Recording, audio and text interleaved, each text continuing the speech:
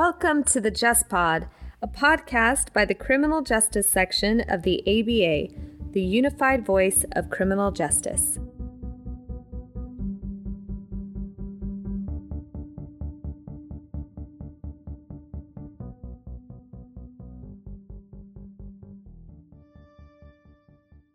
Welcome to this episode of the Just Pod.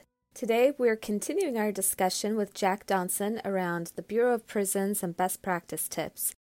Before we continue our discussion, which is going to focus on the most frequently asked questions that Jack receives when he's out doing his trainings, I'm going to go ahead and just repeat his professional background for you. He was with the Federal Bureau of Prisons as a correctional treatment specialist and case management coordinator. And now Jack wears several different hats. Jack is the president and founder of My Federal Prison Consultant, LLC. He's the VP Operations and co-founder of Prisonology and director of programs and case management services for FedCure. Also the executive director of Out for Good and a board member of Choosing Integrity. Jack, you were good enough to share with me some of the most common questions that you get when you go around and perform these trainings, because you allow for people to submit questions. So let's walk through a few of those. What is the difference between a BOP case manager and a BOP counselor? This raises a smile to my face because people used to say, Donson, my counselor Donson, I used to say, don't disrespect me like that. And, and it's funny because people hear counselor and they think of the real world, and they might think of like a clinical social worker or somebody doing some intense counseling, and it's the opposite. Counselors are basically glorified correction officers, uniformed staff. As far as the OPM policy classification, non-professional, don't require a degree. And really, that role of counselor was developed way back to mentor the younger correctional officers. So counselors, they never liked it when I used to refer to them as the gophers. They run the inmate orderlies and supervise them. They pay the inmates. They process visiting applications. They will do a legal call. They do some custodial duties more routinely than other staff. So now let's talk case manager. Case managers, to me, move the mountains in the Bureau of Prisons. Most wardens, I would say, are ex-case managers. OPM professional series classification, college degree required. They are the ones that are trained in and performing this classification data, tracking program recommendations. They actually do counseling as well. So it's more of what you think when you think of the clinical social worker. That's more what it is, the case manager, not the counselor. Okay, not necessarily intuitive. So good to clarify that. The next question, is there a way for us to calculate our client's security level or eligibility for certain prisons prior to them entering the Bureau of Prisons? Absolutely. And I don't expect anybody to be 100% rock solid on doing the classification unless they have the time to spend, because it's fairly time consuming. But these major themes I referenced before, it's the same themes over and over again. So it's not hard to pick up on what I refer to as those big ticket items. So there's a form on the internet called the BP 337. You go to the BOP website, you could print them off. And you could try it yourself. And again, it's paint by numbers. You would get the classification manual 5100.8. You go to the specific chapter and you go down to the right and put numbers in there. And they're very simple. Age has a number associated with it. Criminal history points have a number associated with it. All these things are very easy to figure out. It gets a little nuanced with the incident offense severity when I talked before about drug weights and going to the table and looking at the rolls. But to be honest with you, this isn't rocket science. And we did some training in Connecticut with federal probation officers. Judge Underhill up there is a really proactive judge, and we had done some training for him, and he had us back to do the probation officers. They were, at one point, thinking of having their POs score this out. I don't think that ever came to fruition. I'm not sure. But I feel like probation officers also have some kind of role in this, not to give them more work. How can we get a good outcome and not know a classification and the best fit facility for that person? Again, I think they leave it too much up to the Bureau of Prisons to make sure that's getting done, and there's no real accountability and oversight of that process. Yeah, the reality for us as a larger society is just considering mass incarceration and recidivism, and all these things contribute to those things, and whether we see repeat offenders after, like you were talking about, but that age classification that can create a career criminal, like you were saying.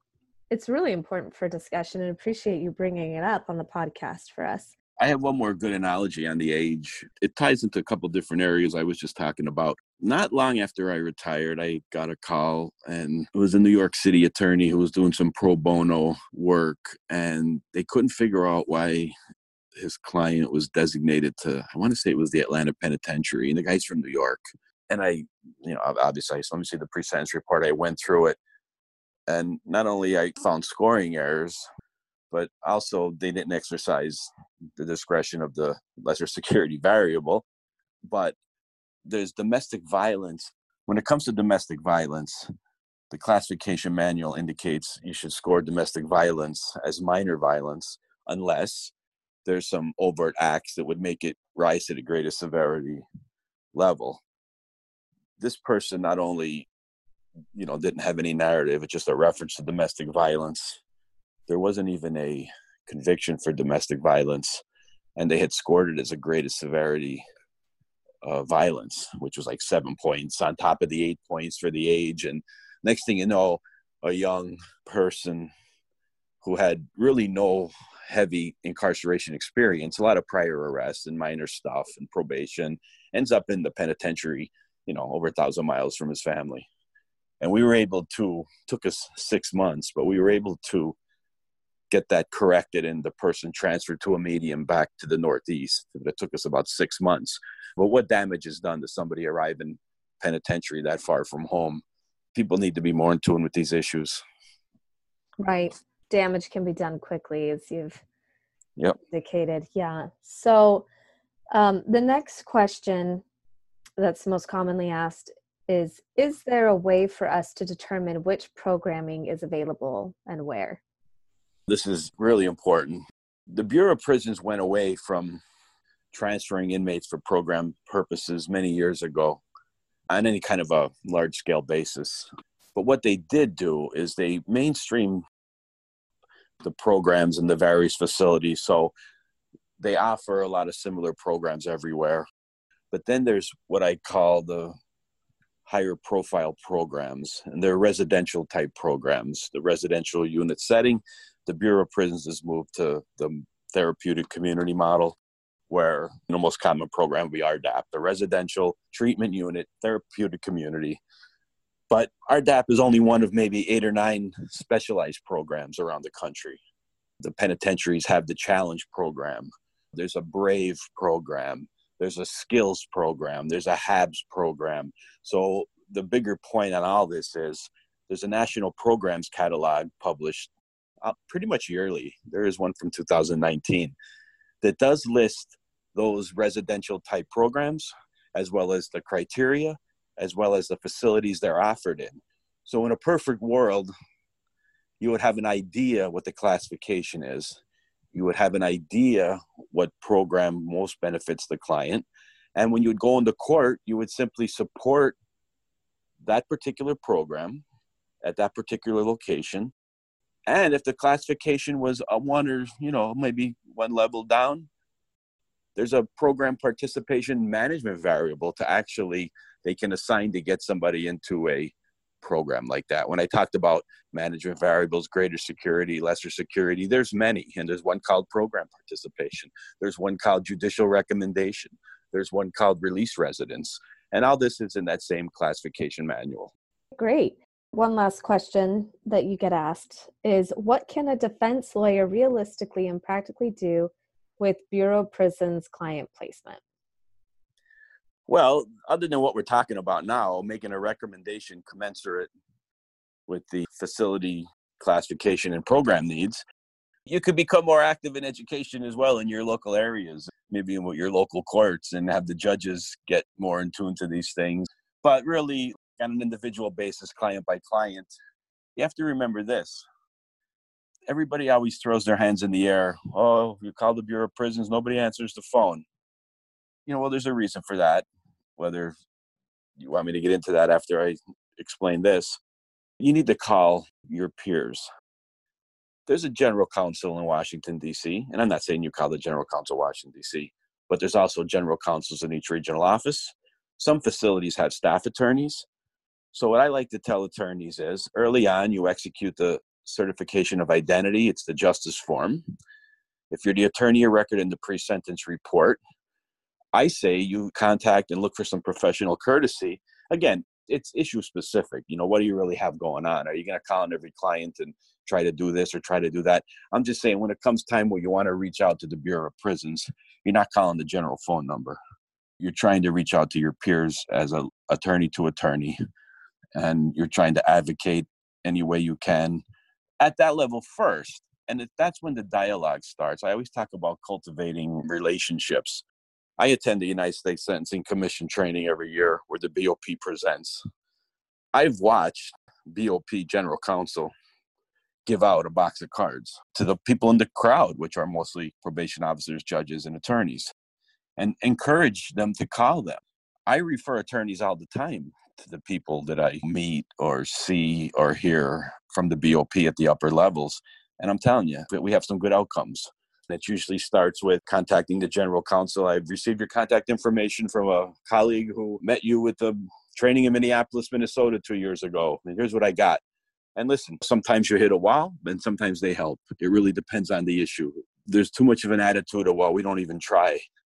You have to try the right way and at least try. And then once you cultivate that first connection, then the second call, hey, you helped me on this case. I mean, it's all about relationships. There's a lot of animosity towards the BOP. All they do is get bashed in the press, and all you hear about is all the sensational negative stories. But there's good people out there, and when you get a contact, you develop and cultivate that relationship, and you use it. Well, I know you've indicated there's a lot more to cover, and we'll try to get more discussion on this topic on the podcast. But in the meantime, for our listeners that find themselves starting to have more questions now after listening to you, where can they just start to look to find more information on these topics of designations, classifications? There's a few places. We have a website, company I founded, Wal Pavlo of Writes for Forbes. We have a www.prisonologyx.com. We even have videos on there from myself and an RDAP clinical director of an RDAP program and some people that have done federal time. That we put that website together a few years ago. And so that's a good resource, prisonologyx.com. I'm on the corrections committee of the NACDL as well, and we're working on a how-to guide that should be on the website this year. That would be the NACDL that's not out yet. I recently did a great resource, 2 pages of resources for a lot of the things I talk about at a training I just presented in Austin, Texas 2 weeks ago as part of the Winning Strategies seminar. And those materials should be available shortly on the AOUSC. It was sponsored by the Administrative Office of the U.S. Courts. So that would be just the AOUSC training. And I'm glad you asked that too, because there's a lot of bad resources out there. Being a prison consultant is a seedier type of business, unregulated. So I shake my head half the time when I get calls because people are reading things that just aren't reality. Usually it's the naive spouse or elderly parents. And I get so many calls for people with just misinformation. It's funny. I went the other day, I have a client going to Moshannon Valley ICE facility, and I'm a BOP guy. I know things about Moshannon. I've had clients there, but I was just trying to do a little extra research on Moshannon, and the things I saw on some of those websites just blew me away how inaccurate they were. There's a lot of information on the internet, but you can't assume it's factual and accurate. Stick with the big organizations like the ABA, the NACDL. And I feel our website is a great one. My website itself has some good information on it, mfpcllc.com. That's my Federal Prison Consultant, LLC. So there's resources out there. Just be careful what kind of a resource you're looking at. Well, thank you. I'm sure our listeners appreciate it. We'll look forward to trying to get more information for our listeners and working with you in the future. So thanks again. And thank you to our listeners for joining us on this episode of the Just Pod.